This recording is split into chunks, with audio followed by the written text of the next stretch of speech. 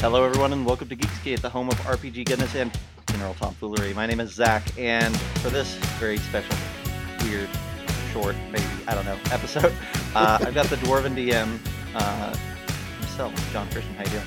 Hey, Kinder Power! Yay! Oh, gosh, it's starting. Yeah, so we were gonna do this pre another show, like a pre-show or like an intro or whatnot. I'm like, this may end up being a little bit longer than what we typically do for like the preamble to an episode. This may just need to be its own episode. This needs to be recorded for posterity. It needs to be passed on from generation to generation. This is important. We're about to talk about something really important. Yeah, you know what? I thought it's funny that you said that because I was just thinking about like how cool would it be to do a series of episodes? Maybe this is the first of a series. Who knows? Like, Penny Arcade does a series on their podcast platform called "Why You Like This." Oh yeah, and it's where they like sit down with a person and interview them about something that person adores. I love that. Right, and so there'd be a Dragonlance episode where all we do is we talk to John about why he likes Dragonlance, right? Oh my god, no, that's like a 6 hour long. Nobody wants to hear that. Yeah. So I was like, oh, that's really cool because you get just a passionate show, right? I love that. That's a really great idea. So. I'm most fascinated by that just because sometimes I wonder why people love it something so much. I don't understand it, but after I hear their impassioned like evangelism of the thing, then it makes me really excited. I'm like, man, I missed all of that. I suck as a reader, watcher, listener, whatever, Yeah. I don't know. Maybe we'll have to. Maybe there's a show in there. But today, we're getting on this call. We're talking because I am neck deep in Dragonlance for the first time in 20 years, and basically a brand new take. And I'm wrapping up Dragons of Autumn Twilight, and I have thoughts. And John had already said, "I want to know thoughts as soon as you have them." Right. Yes. So it's like, okay, well, let's talk about these thoughts. Let's air our laundry in front of the world. Yeah, I'm not going to make any bones about it here. I'm puckering up and ready for negative feedback. Negative feedback. Well, because here's the thing. I think that a lot of people that love something so much, they're always worried that that other people aren't going to love it as much as they do. Mm-hmm. I don't think I need anybody to love it as much as me, but when people don't like it, I'm like, I take it not personally. Personally, it's too strong, but there is a part of me that's like, damn, man, what's wrong with me? Well, a lot of things, but that's true. Hopefully not because of Dragonlance. So I'm going to turn it over to you because I think I would just probably ramble, but I'm going to turn it over to you and say, like, what do you imagine, or what questions do you have, or what are you curious to know? So yeah, some of the things that I'm always curious about is like first of all, I feel like that book and that series was initially aimed at a particular age bracket, right? For younger readers, not like 13 or maybe around 13, between 13 and 25. And so I think as we get older, sometimes our tastes tend to become more sophisticated, and our palates, for reading and ingesting media kind of changes over time to where things that are really simplistic or whatever, they just don't hit us the same way. And so I know that for whenever I was in school, my English teacher saw me reading these books, and he didn't make fun of me necessarily, but he always referred to the Saturday morning books. Oh, like they were the cartoons of books. Mm. It was like just elevated only slightly above comic books in his eyes, derisively, So I'm always, what I'm curious about is that, right? It's like, does it hold up from the way that things are written now that grab us versus the way that things were written then? And then some other things in particular, like, did you like it? Do you remember liking it more, maybe? Because I think you'd mentioned that you had read it at one other time. Yeah. Right? Yeah. I don't remember much from that. Like it didn't hook me before. I read it as I was like pulling every fantasy book off the library shelf and reading, right? Like, so right. I didn't know that Dragonlance was important I just said, "Oh, fantasy book, read it, go, move on to the Right. next one," Yeah. and it didn't stick with me. And actually, that's the thing that I'm curious to do now. I'm gonna put Crystal Shard on my reading list again That's a good and idea. see, like, okay, I just finished Dragonlance. Does Crystal Shard? Why did Crystal Shard and some of the Dritz books hook me, and Dragonlance didn't at that point in time, right? Mm-hmm. Like, and see if that would be the same now, right? Because it's been a while since I've read those books as well. That's a good call. Um, I would say yes. It feels like it was written for a younger audience. Um, it, but not necessarily in a bad way, right? Like it's not. It doesn't feel. Oh goodness, what's the right way here? Like the protagonists aren't young kids, right? Mm-hmm. It's Yeah. not. It may be written for a younger audience in its language and in its pacing and its just kind of overall like tone, but not in its characters. Mm. And I think that's maybe I think that maybe I'd bump up your age group a little, just slightly, and say maybe like 15 to Okay. 30 or something like that. Because I think that there's not a like my I have a 10-year-old son. There's nobody in this that feels like him. Right. Well, and I'm glad that you say that because I'll use Gabriel. So we're talking about our kids reading this, right? I remember trying to get Gabriel to read this for years because I was convinced that he was going to like it. As soon as before I did, right? Like Mm-hmm. I wish I'd known about Dragonlance sooner. But if I'd read it whenever I was in like third or fourth grade, would I even like it, or would I even care about it at all? I Yeah. think it had to hit me at a particular time, which was around was eighth or ninth grade, so that's 13, 14, somewhere like that. And I tried introducing it to him when he was 9 or 10, and it just wasn't ready. He wasn't Yeah. ready for it. And so I had to wait until later for him to really. He has to be able to sit down and read a book that's 300 pages long or more. Up until that Mm-hmm. point, it was all like Judy Moody and Magic School Bus and things like Yeah. that. You know. Yeah. I'd say to kind of answer the second part of your question, like, it has a classic fantasy feel, and by classic fantasy, I mean it feels like fantasy before fantasy was full of itself.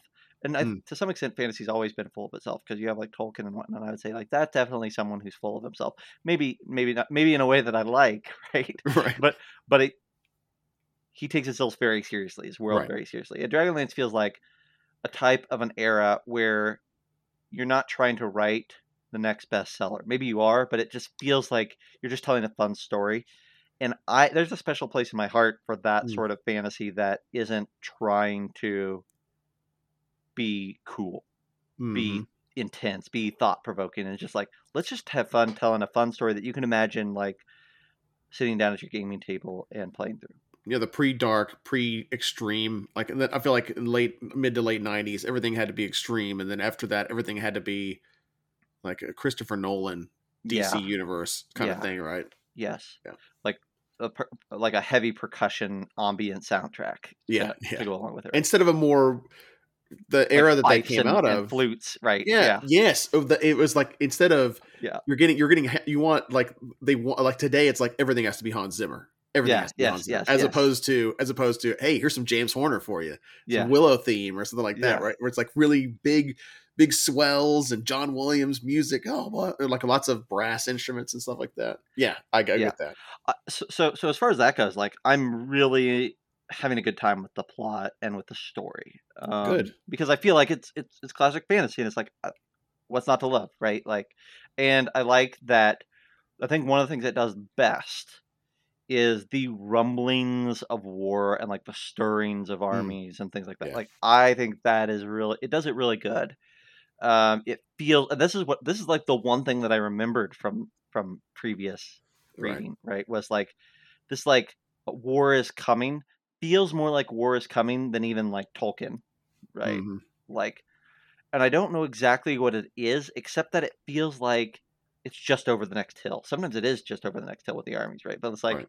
and maybe it's the characters. Like the characters are always reconciling the coming of war. I really like that. I think that's awesome. I'll tell you, John, if I to get a little bit into negative, the Here we negative go. to me, I'm gonna say this with all love. I don't know. Maybe I can give one, maybe two. I think that definitively the companions are dumb. Okay. And I say that having preambled all this, that I'm having a good No, time, it's fine. right? Well, I mean, I think I could probably see a case for, at least in the very beginning, some of their behavior or the things that they do, I maybe. don't But like, like. you talk to me about it.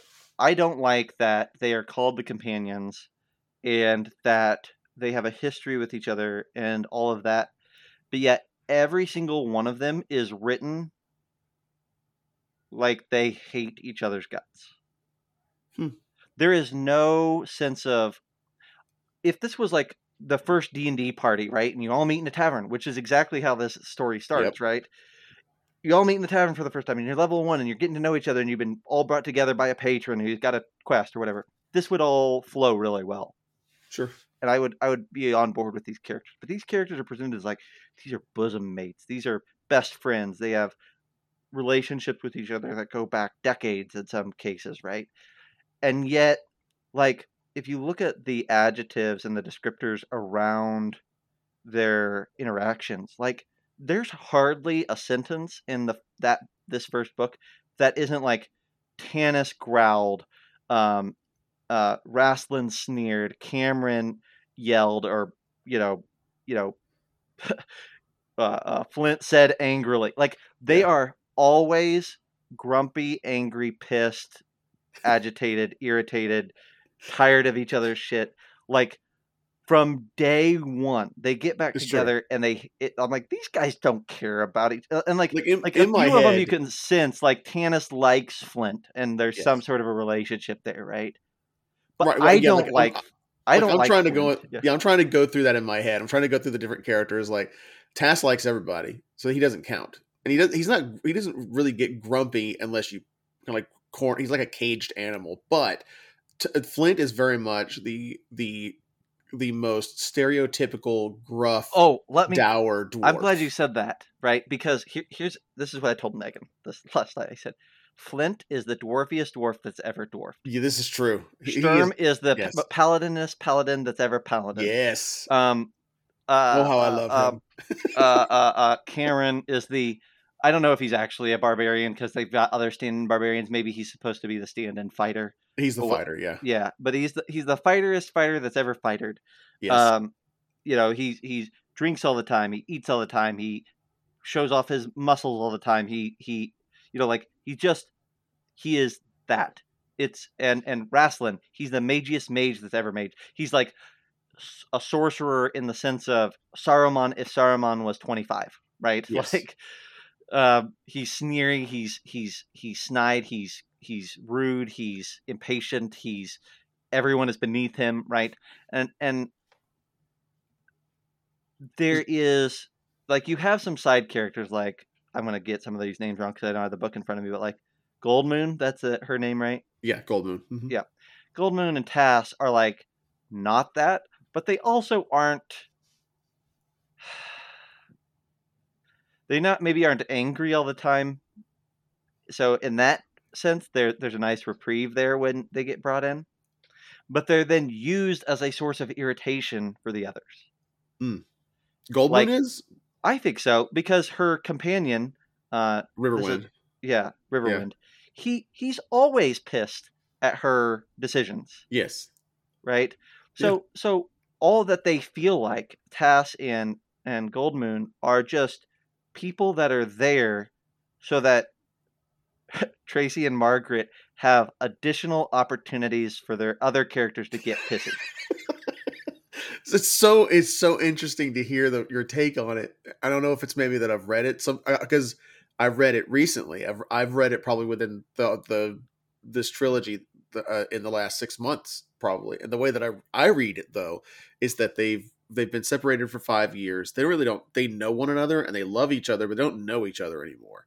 And Flint has gotten older and achier, and he's been treated like crap, like by people on the roads, and then things are getting dark and oppressive anyway. Like, and things are weird in Solace, and Tass will never change because he's a Kendrick, right? Yeah. And then Sturm has seen some things, man, and some stuff.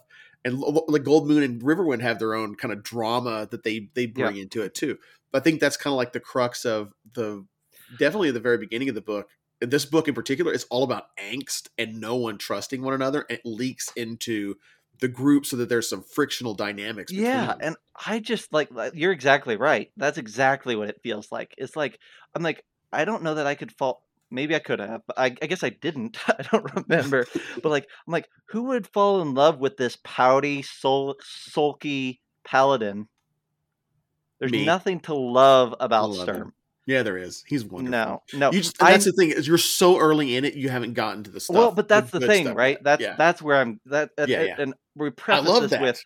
I'll preface this right, but like I say, but that's not how it has to be, because we have many other examples in fantasy or just in storytelling in general where, yes, you can make characters that have flaws, but I shouldn't be encouraged to hate or think that this character is I don't know about annoying. That. I knew that's where you're going with this, and I'm going to immediately go to George R.R. Martin's stuff, where he does a really great job of writing characters that I hate. He does. And then that bastard makes me like them, like Jaime Lannister. I should have never liked him. But for every character that Martin writes that you hate, he's got one that you love, right? For every Lannister, and I forget names, but you have a Sean Bean, right? Right. Oh, Eddard Stark. Yeah. Like you have those like people that you could be like, I like this person a lot. Well, but the thing is, like the George R.R. Martin is, and we can't start talking about Ice and Fire now, but like one of his things with Ed in particular, or Ned Stark in particular, is that he almost makes fun of Ned. It's like, hey, you know this whole nobility thing and being honorable and doing the Dudley do right. Yeah, you know what that does? It gets you killed. Yeah, he does. Absolutely. And there are moments, right? And you could even we'll bounce back to Tolkien for a hot minute here and say, like, who's the closest thing to Sturm that you have in Tolkien, right? Probably Boromir or Faramir. Yeah. And Boromir, you show at the beginning, and he has those hot-headed moments, and he has the better than thou, holier than thou moments, right? Mm-hmm. He definitely has that.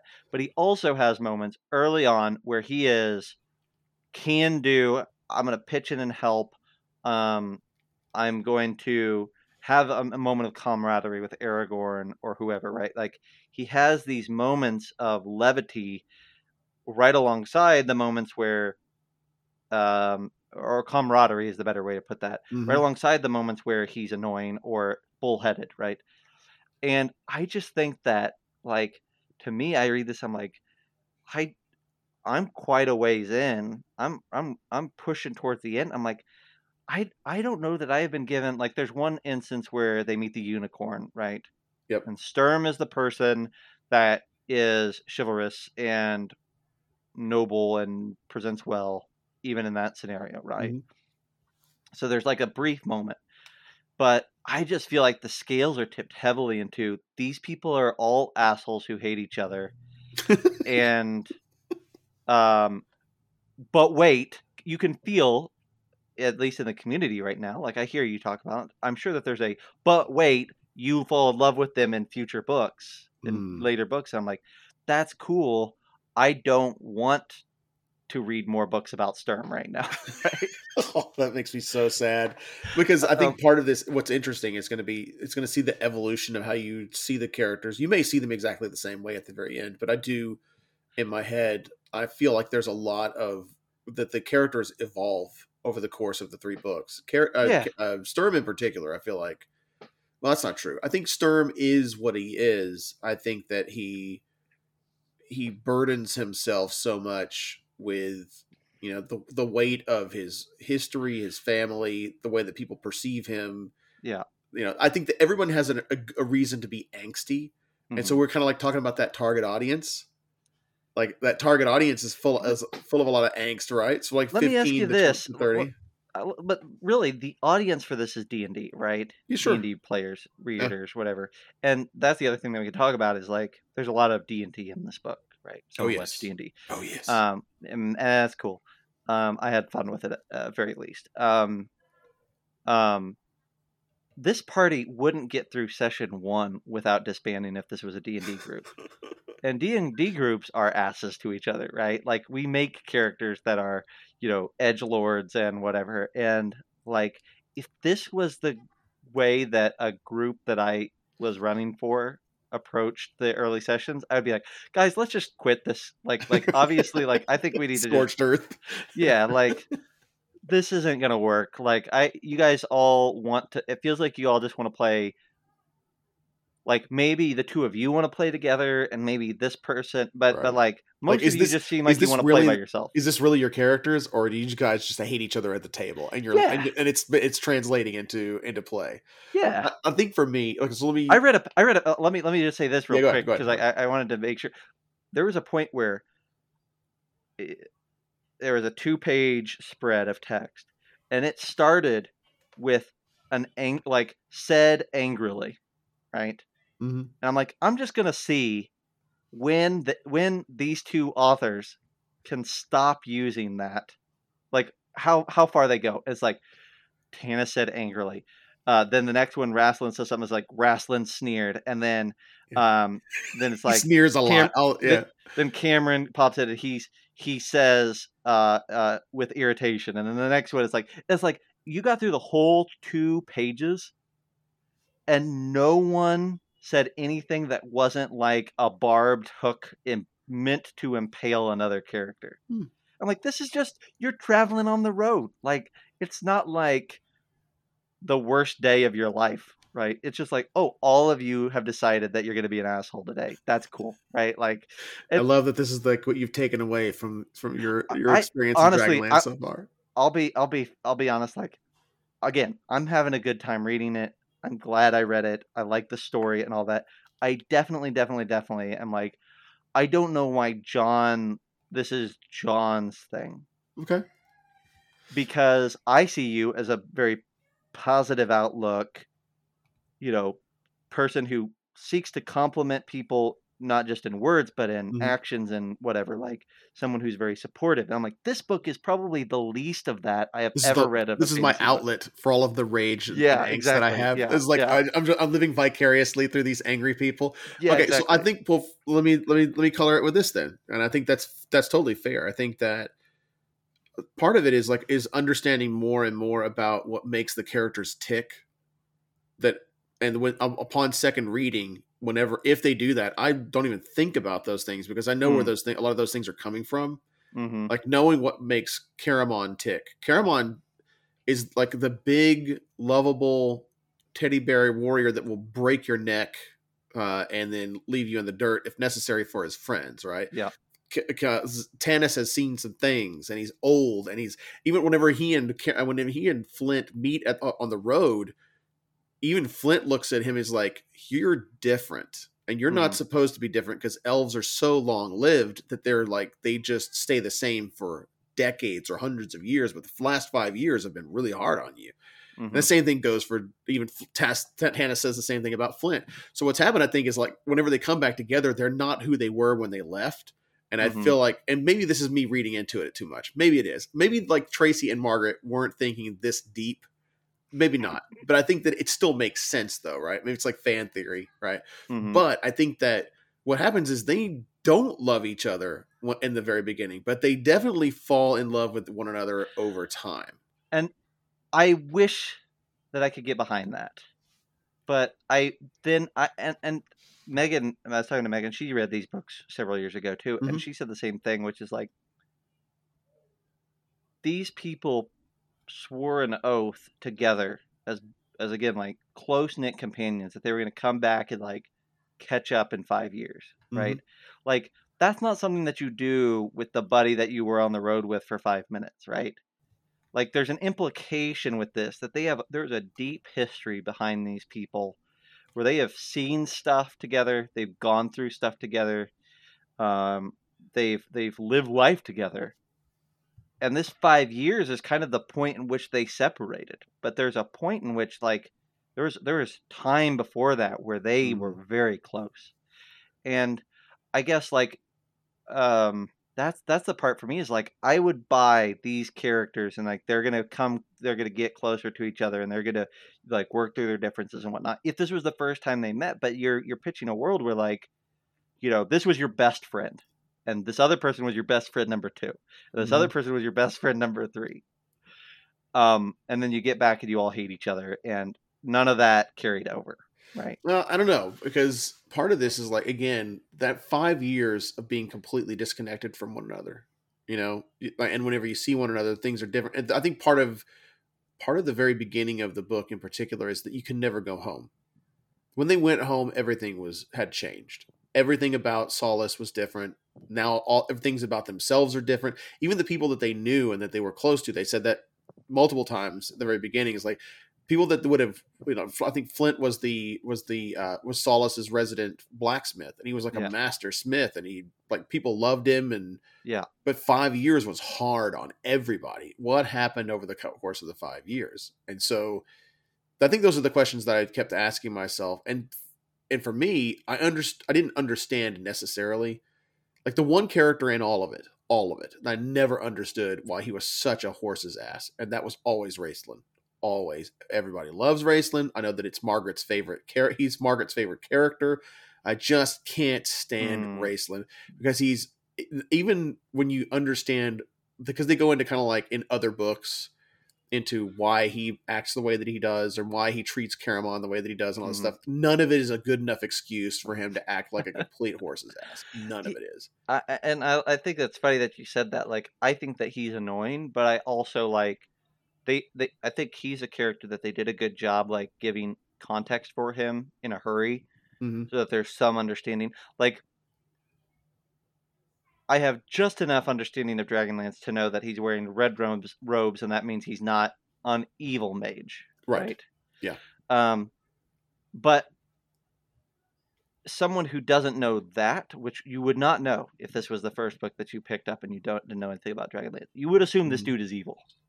He Sure. can't touch the staff. That's good. Yep.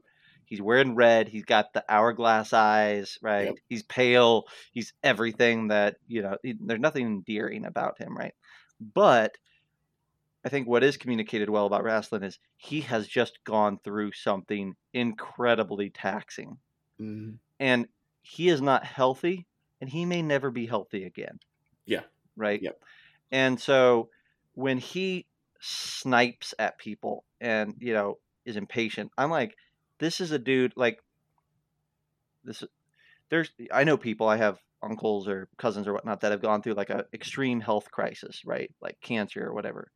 And a lot of times what happens with them is that they lose the piece of themselves, and this isn't a bad thing necessarily, but they lose that piece of themselves that is heavy on tact and Mm-hmm. like trying to say exactly the right thing. And instead they just are like, I don't got time for that. We're just gonna say what I really feel in the moment. Oh man, Zach, don't start making me like him.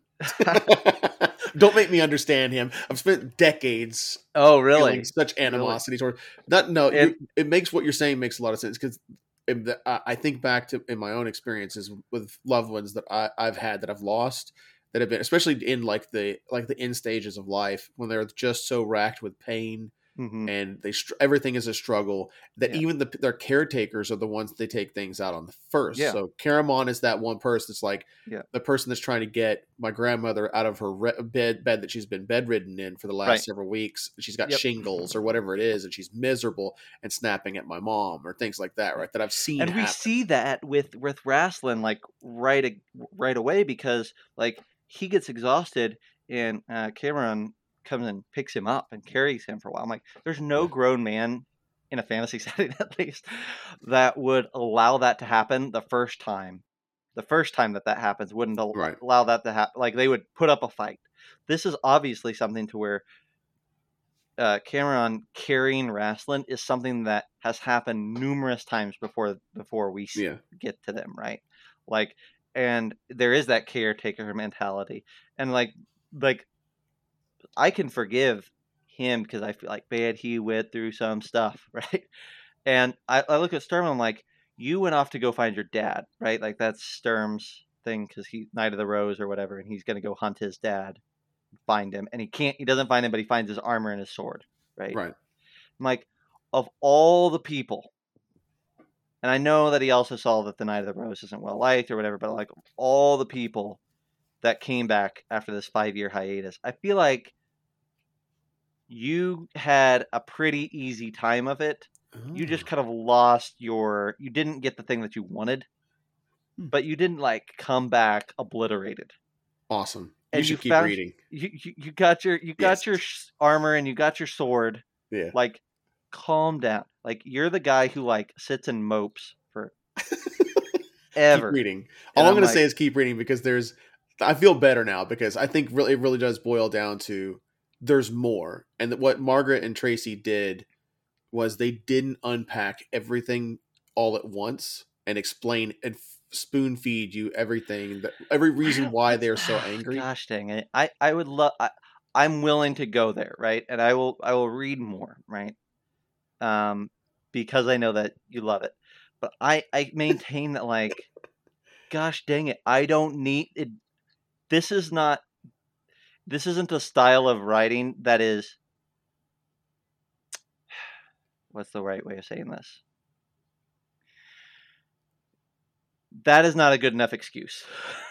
Okay.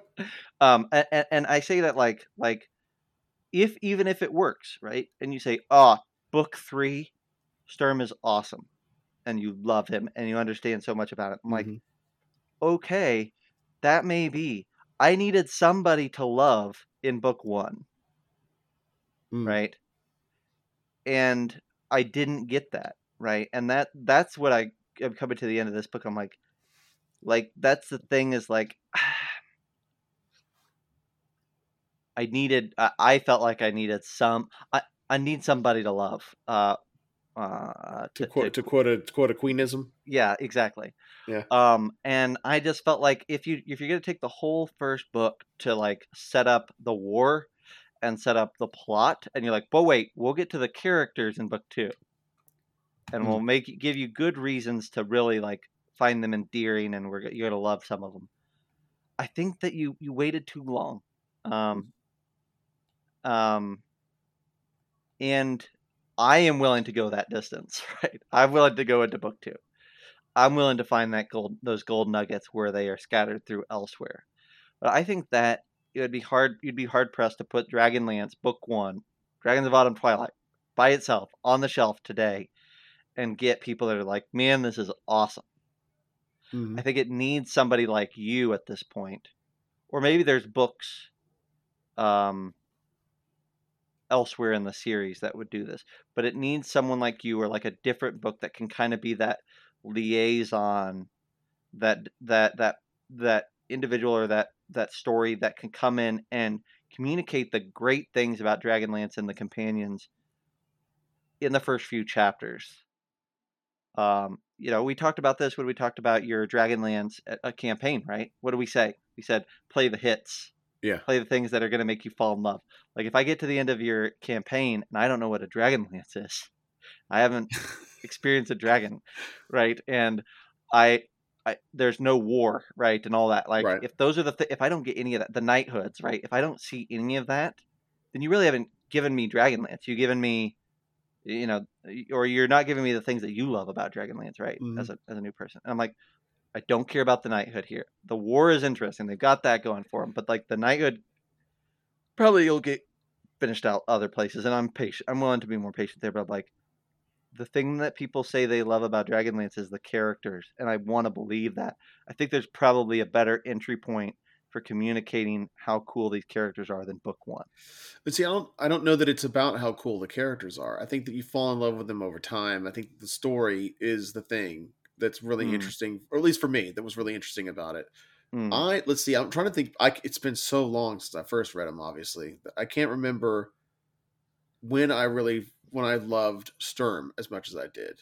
I don't know that I did the first time that I read through it. I think I was probably more interested in Tass because he was funny, and Flint because the two of them had a really funny dynamic where Flint was calling Tass a doorknob all the time, and that was funny. And then there was magic, and there was like it was something that I hadn't really yeah, experienced before yeah. in reading things. Or that's not true. I think that I'd maybe seen some of this in movies up to this point, like Willow, Dark Mm-hmm. Crystal, things like that. Some of the sword and sorcery movies that were out at the time, but I never really read about anything like that. And Sure. I read this before I read Lord of the Rings or The Hobbit or anything like that. So this was like a defining book, and so that's why I'll find a lot of this fascinating, because I don't recall ever thinking that about them. I took who they were at face value when I read through it, and I think the way that I probably understood it was, this is just the way that they are, but they still are with each other.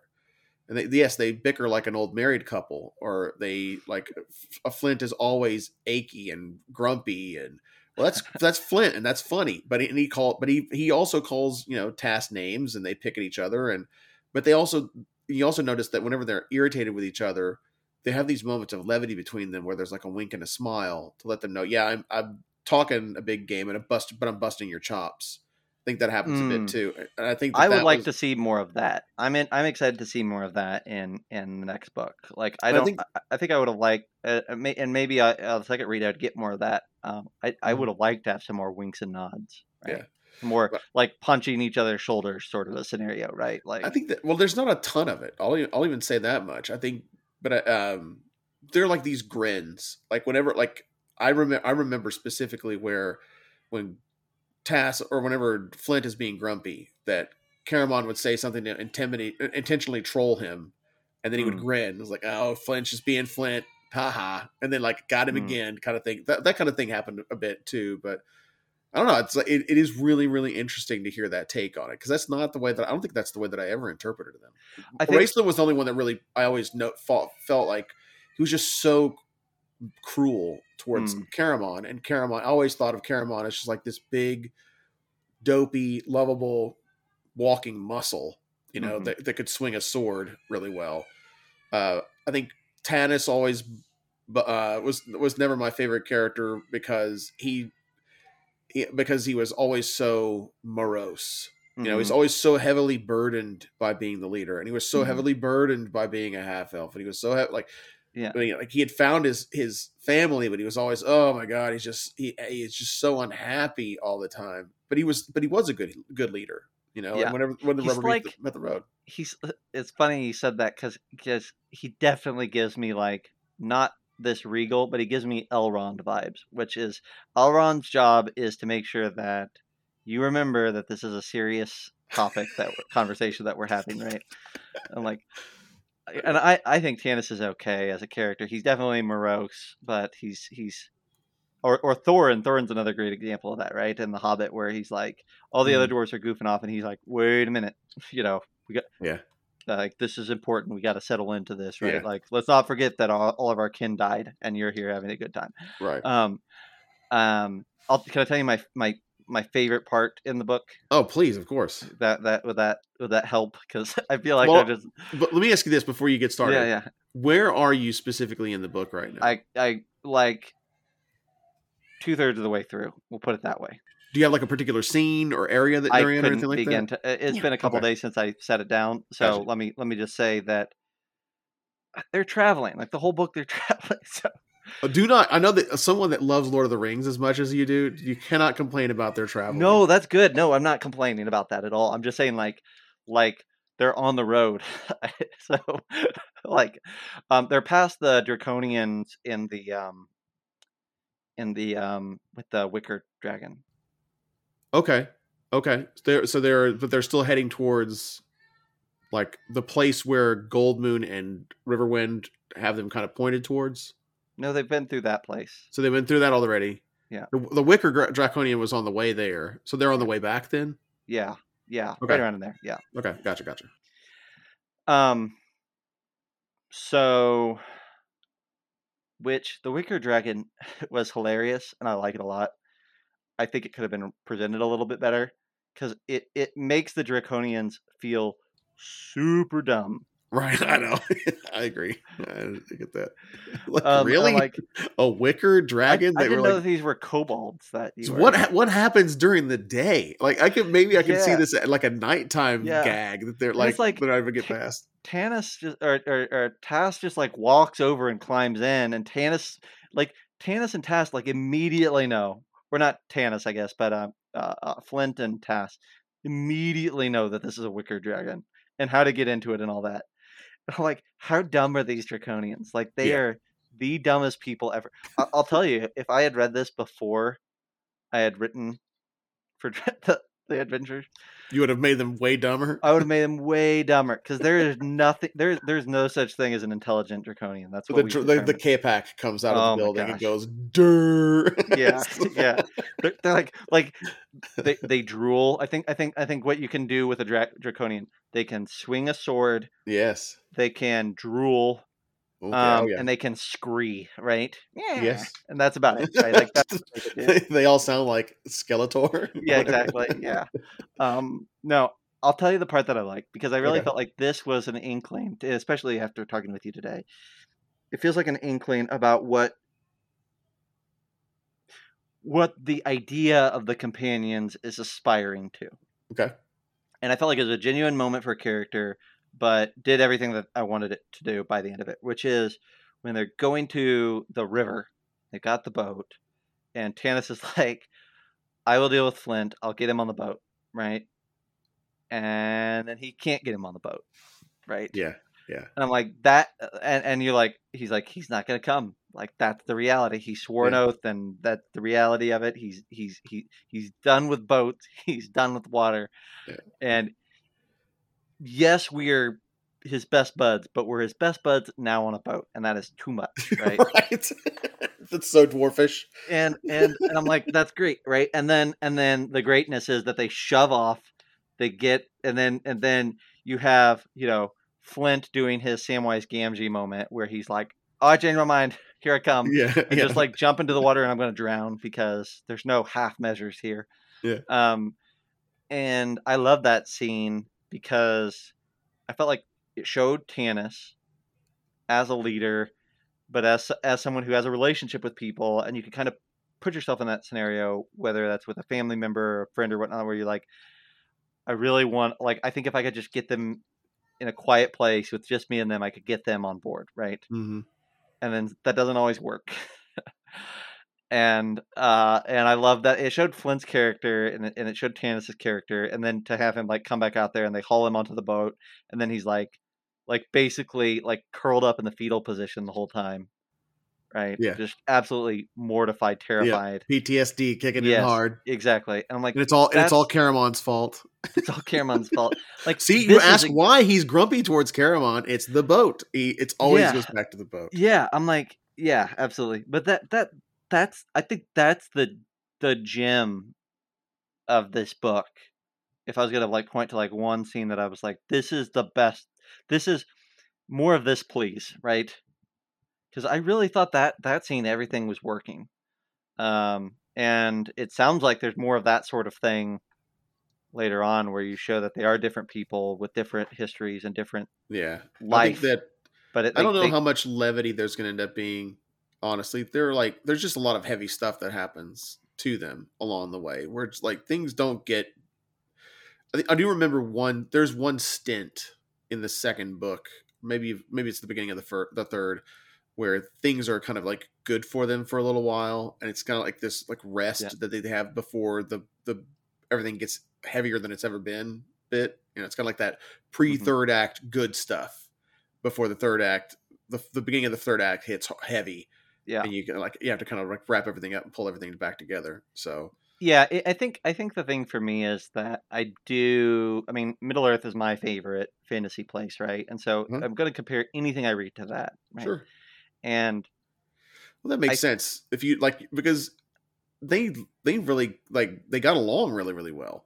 Oh, that's the thing, right? Is like the Fellowship is exactly like the Start in the Tavern, right? Like it's people that, like Aragorn knows some of these people, and Gandalf of course knows everyone, but like Sam has never met Legolas before they're thrown together. Gimli has not met Frodo, right? Like these are people who they're not best buds, and they're all welded together for a common purpose. And but even in like those in the first book, in those first few days of a fellowship, you have moments of support. And I think the biggest one that kind of shows that right out the gate is they're on the mountain of Caradhras, right? And it's snowing like crazy. Right. And immediately everybody's teamwork make the dream work sort of scenario, right? Where Legolas is out scouting ahead, Aragorn and Boromir are using their bodies as snow plows to like clear the way for people. Like they're like, how can we figure this out together? And even though they have differences of opinion, about what route do we take? Do we go through the mines? Like they are working as a crew, as a unit from pretty much day one. Mm-hmm. Differences of opinion still there, but at the end of the day, they've got a job to do, and by golly, they're going to get it done. Yeah. And I think I probably just walked in with too many expectations, like the idea of, oh, these are the companions, these are important. That makes sense. I think that like your perception of it, just by you referring to them as the companions, even though they're referred to as the Innfellows, the heroes of the Lance, and all this other stuff, they were all referred to those things post facto.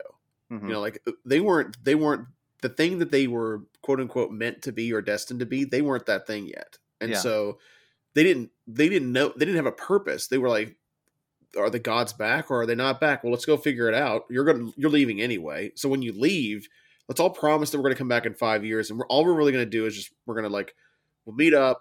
We'll see how everybody's doing. And we'll see if there's any proof of the old gods. Nope. Well, that's a bummer. And so then whenever it happened like that, then they're thrust in this incredibly stressful situation that was never anticipated.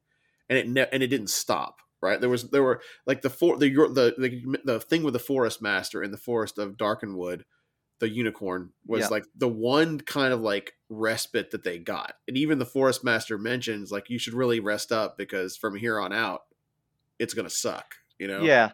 I think like, to me, it was like, I was trying to get a sense for like how intense is this, but like they seem to think that like the goblins and the hobgoblins are like no big whoop in the first few chapters, right? Like this is a Tuesday, right? Right. Yeah. And I'm like, you are super pissed off about this for this being a Tuesday, right? Like, like if you're pissed off and exhausted and angry at the world because you had to like take literally, I think that first fight, which I thought was fun, is not complaining about the fight, but that first fight with the goblins takes all of 2 seconds, right? Yeah. And it's like, okay, well, there's nothing to be pissed off about. Yeah, Flint is angrier about the smell than he is about having to have actually fought and almost gotten shivved by goblins. Yeah. Anyhow, I guess I would give like the story is endearing to me, so I would give that like a high grade, like and high by I mean like it's not like the best plot I've ever read, but I don't think it's meant to be, and that's part of the reason I like it, right? So this is where I give things like a B, but it's like a B that I love, and I wouldn't change anything about the story, right? Like it's doing exactly what it wants to do. So like I don't think you're gonna go wrong. I think I would just like if it was me handing Dragonlance to somebody, to my kid or to a friend or whatnot, I think my big warning would be you're going to hate every person in this first book. So, I loved like in one of the interview that you did on the Dragonlance Nexus podcast, they talked about a different book that I lost in my train of thought. But a different book that's like a singular book instead of a trilogy they were talking about. Is it the Hume book? Yeah, the Legend of Huma. Yeah. Yeah, Huma. Yep. I feel like maybe I might just duck over there and see what that is. Yeah. So a lot of people have said, like if you just want to read one thing about Dragonlance, if you only are going to read one thing, because you don't want to give somebody the trilogy because then they're missing out on the other 2 books immediately after. So something other than those 3 to kind of get you primed. That's the one that a lot of people recommend. Well, I think that might be something that I check out because I want to find like the way to recommend or to point people that haven't read Dragonlance before. What's the way that I can get them into this like cool setting where I don't have to say also you're gonna hate. You are going to such strong feelings. You're gonna look sideways at John every time you see him from now on because you like there's a different side to John where he loves a book where people just hate each other for 390 pages. That's really who I am. As underneath all of this, like trying to be nice and kind and all that stuff, there's just a really angry person. It's like you know when somebody says their favorite movie is Scarface, and you instantly judge them and know something about right? them as a person. What's the matter with you? Who hurt you? Yeah, like what is? Tell me. Like I think I understand a little bit more. Like it's like okay, well, John's favorite fantasy story is this. Got it. All right. Well, Yeah. You have to read the rest of the book first, though. You gotta read the rest. Let's. So I think that's part 2. That's the title of this. Episode is like. Please read the entire book. You gotta read. You like. Don't put it down after the first 200 read pages. more of these books before you develop an opinion. Yeah, that's great. And I will. You have my commitment right now that I will. Right, this will not be my only foray into the War of the Lance. We'll find some more access points, or we'll continue on our journey. Good. Yeah, because I think there's nuggets there, and I believe that John would not. If this was the only book, right? If this was Willow, if Dragonlance was Willow, right? And you're like, oh, dude, Dragonlance, that one book that they wrote like years ago, and it's amazing. Like if that was the pitch, and I'm like, all right, this is one book I could watch the Willow movie, and I sat down, and this was the Dragonlance experience. I would think less of you as a person. Let's put it that way, right? That's fine. That's fine. Luckily, there's more. So that's right. I don't have to rest my laurels on that one. That's right. Exactly right. Well, it is again. It's really interesting though, because the new take and what other people have read before, I think that's something that I hadn't really considered. Right, I'm thinking of like age and like tastes and things like that, but not really thinking like the preconceived notions that you come into whenever you're reading this book versus reading something like a Lord of the Rings or The Hobbit or things like that. And listen, your Dragonlance is not at the bottom of the pile. I am struggling, and by struggling I mean I have put it down, and I will come back later to get through Elric of Menibide, right? Oh my. So that's a hot take right there for some people out there. Well, and I will get through it, and hopefully, like I always want the best. I always want a great experience, right? Yeah. So, like, I'd never go into a book wanting to hate it, because that's just. I did the same thing with the Chronicles of Prydain. Like I remember as a kid, I watched the Black Cauldron, and I just love it. Now as an adult, I see its flaws and the warts as an adult now. But God, man, I loved that so much as a kid. And then I'm like, as an adult, I'm like, well, the books are 10 times better than the movies. Like, and it was okay, but it wasn't great. And I kind of sit there asking myself, like, why'd they make a movie out of this? Like the movie was not better. You know what? That's a fascinating thing. I think Dragonlance would be way better as a movie. Oh, okay. Right on. Like, because I think having to condense it down. Oh yeah, a little bit. That. Yes. And I think that you could fall in love with the characters a little bit faster. Well, I think you've got on-screen charm and chemistry that you can build off of. That just it's hard to get in a book unless you're really that's what you're trying to do. You know. Right. It's like the recent Dragonlance, or not Dragonlance movie, but the D&D movie, and I can't remember his name, but the Paladin in that, right? Like he's basically Sturm, not in every way, but like he is. No, sir. I'm sorry. I liked that character. He is no Sturm, sir. They are both super paladins. No, right? Like that's all they are. No. They are a common, like, more than any other character in the Dragonlance book, and more than any character in the D&D movie, like those characters are a meta commentary on paladin. Just keep reading. That's those aren't real characters, and that's fine, right? Like reading. keep reading. Just keep reading. It's the little engine that could. Just keep reading. Just keep swimming. It's fine. You'll get there. I would. Yeah. I love. I admit, man. Like they're like I've said it before. There are things about Sturm. I think I even mentioned it in my interview with the Nexus that like. Yeah. I know that there's some silliness that goes on with old Sturm here and there, but like, there's more to come though. Yeah. I understand why he's not everybody's favorite, but he should be everybody's favorite. Yeah. And that's the nice thing about. I say nice, like I could have gone on and read the wiki on Sturm, right? And sure, been like, of course. Well, this is his arc and this we're experiencing this piece of it, right?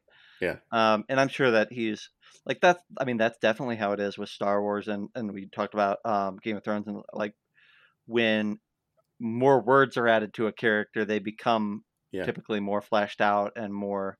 Well, how about this? That's actually a really good one. Think about, not that I'm going to compare Han Solo to any of the Dragonlance characters, but if you read about Han Solo in a book first, like, this guy's a dick. Like, nothing, like, and then the very end, he kind of comes in at the very end, yeehaw, and like, really? That's like, you're a great guy now just because you came in at the last possible second and helped everybody else out? Well, good for you. And that's about all you end up giving it. But Harrison Ford, being Han Solo, just friggin' there's dripped with awesomeness. Yeah. And I think that's right. I think it almost needs something more. I was just thinking about, like, and we got to wrap this up at some point, but I was thinking about, like, playing through those initial Dragonlance modules. I remember, so my first actual, like, aside from reading that book and then forgetting it, like 8 years ago, it'd have been 10 years ago, a decade ago, I sat down at a random table at a PAX South, and some guy had converted that first Dragonlance, I don't know if it's the first one, but one of the Dragonlance modules into 5e. And you played the Heroes of the Lance as pre-gens, and you played through the story. And all I remember is, like, there was like a well, like a dragon came up out of the well or something, right? Yeah. Yeah. Wait a minute. So how far along in the, you need to read the rest of the book. Hang on. I'm saying that's what I remember from that adventure, right? I was like, I thought you were like, you hadn't even gotten to that part. You're like, hang on now. No. What I'm saying is that was like the moment that I remembered from that. I see. Experience. Yeah. And what I remember is, like, we played through that, and the guy, like, gave us a little, like, hey, this is who we are. And I think I played Tanis in that game, right? I remember looking through them. I may have played Tasselhoff. I know somebody in our crew played Tassel. And it was cool. And we had a great time. I remember playing that game and, like, being like, oh, this is interesting, and the story's fun, and the characters are awesome, and, like, we had a great time at the table. I'm telling you that if that same table had played those characters the way they are presented in the book, I would not have had a good time. Maybe. No way. No freaking way. So and I would have had a great time. Like, I can only think there's only one person in the entire group that's really the butthead. Well, that's not true. That is not true. Raceland acts like a butthead, but I will say this too: Riverwind. The only reason why they let Riverwind stick around is because Goldmoon was so nice. If it hadn't been for that, I would have freaking chucked Riverwind too. Riverwind is a dick. Yes. Wrastlin's a dick. Yep. Sturm is a depressed Flint's dick. Just grumpy. He's old and grumpy. Sturm depressed is dick. Tanis is a morose dick. Tasselhoff is not. Okay, nice. All right, but I'm just saying, like, I'm just saying, nice for as long as you see her. If the guy playing Wrastlin, right, would have just been like, if it had been like, hey, why don't we go over here and do this? And he's like, oh, I'm going to do this, right? Like, that would have been. And that is probably you should clip that soundbite and send it directly to Margaret Weiss and be like, this is what I think about Raceland, and see how quickly you don't bring down the Dark Queen's ire. But if that's what it would have been, right? Oh, do this, and then I would have been like, shut your mouth, like, you're the worst person in the world. And then, but then that would be that's Raceland, though. I think I agree with your assessment of Raceland's attitude towards other people. And he was a necessary evil in the. You need to go through. You need to go through Dragonlance. That you need to read it again, evidently.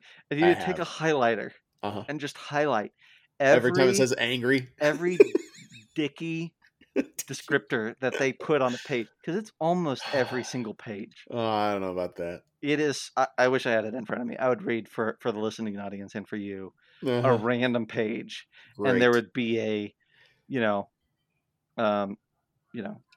so and so said with a stick up his butt. Sweet. I am so ready for you to finish reading this book. That's exactly what we were hoping for. So yeah. All right. Well, there you go. So, hey, buy some Dragonlance stuff off the DMs Guild. Jeez, freaking Pete, man, tell me about it. Yeah, this is exactly what I was anticipating. Keep this train a rolling. Keep the fires of Dragonlance alive by going and getting Dragons of Divinity, Dragons of Revelation. One of these great things. I saw some fantastic layout right before we got on this call for some slick looking angry characters. No, John. This thing sells itself. No. Let me off the book now. Okay, off the book. Off the book. Listen, the audience. John does a great job of communicating in that series what makes Dragonlance awesome, and I know that he's had people come to him and say, after playing it, like, where can I get more Dragonlance? Like, what should I dive in with? Like, what? And I know that his adventures are well reviewed. I've ran them, had a great time running them, like all of that, right? As much as I have mixed feelings on book, the scales are firmly tipped towards Dragonlance is cool because of the Dwarven DM's superior writing. Then trust me and read the rest of the book, and then we're gonna have to come back. We're gonna have to come back to it. I at this point, I'm a Dragonlance fan who sees Dragonlance as Vault of the Undying. Oh man, don't say that. And that's sacrilege. And this Margaret and Tracy, these couple of gals, Margaret and Tracy, are the fanfic writers who are doing their best, but really just 2 steps behind the whole way. Tracy, sir, he did not mean to say 2 gals. Yes, no, that was for you. I know it was for me. I know. Yeah. No. So I would say, like, I don't want to end this with like, man, Dragonlance, right? Like, Dragonlance is awesome. You should just access it through John's storytelling. And my mouth is going so dry right now.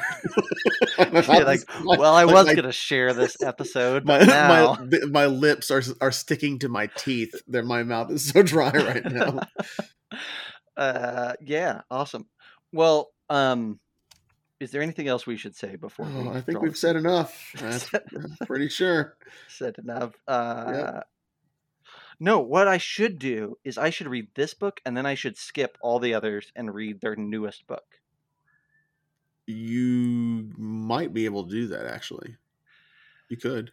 Because I kind of like, I give a lot of grace to new writers. Mm-hmm. And the reality is, from what I understand, like, at least Margaret, like, this is not her coming in as a seasoned writer, novelist. This is her coming in as an editor, right? And so, like, in that case, like, I'm down with, like, finding gold nuggets here and knowing that this person improves, and, hey, you can read a book 30 books from now from the first one, and it's stunning, right? Like, that's cool, and I'm all about that. So I'm fascinated to see what we got to read. I got to read her first book. Let's go and read the latest one and see the evolution of the writer. That'd be cool. Godspeed. Now John has no faith anymore. I just need you to read the rest of the book. That is pretty much going to be my phrase for the remainder of this. Whatever you want to call this now. I'm getting through it. Calm down. I'll get there. Yeah. We could have delayed this, but man, like I said, I mean, we talked for an hour and could have kept going too. Sure. Yeah, absolutely. All right. Well, hey, at this point, let's call this a wrap. This will be a surprise episode for Troy. So he had no clue that we were going to record this sucker. So here you go. You're welcome, Troy. Podcast episode in the bank just for you. Take a knee. Take a load off. Put your feet up. Get yourself some iced tea, and just relax. You deserve it. So. All right, John, thanks for hanging out. Thanks for chatting. Sorry I had, Everything was going so well. Wait. Is the part that you don't like the part where I was like, you're better at communicating what's cool about Dragonlance than the creators of Dragonlance? Some of that was pretty uncomfortable, but no, it's like I think I really do think that it's going to be. No, I'm really like legitimately interested to see how the rest of the book goes for you, honestly. Or if not even that, like if you read the next one, like you said, you're going to read the next one, and there's 3. Yeah.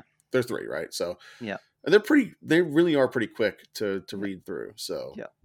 We'll just have to revisit. And we'll see what happens. Perfect. Maybe I'll be less uncomfortable next time. All right. Well, that'll do it. Thanks a lot. And until, I guess we're recording another episode tonight. So until tonight, we'll see you next time. Yep. Let's see, for Troy, everybody play great games. You know. And then for me, be kind to everyone that reads Dragonlance and loves it. And stay safe. Arise, Lummy.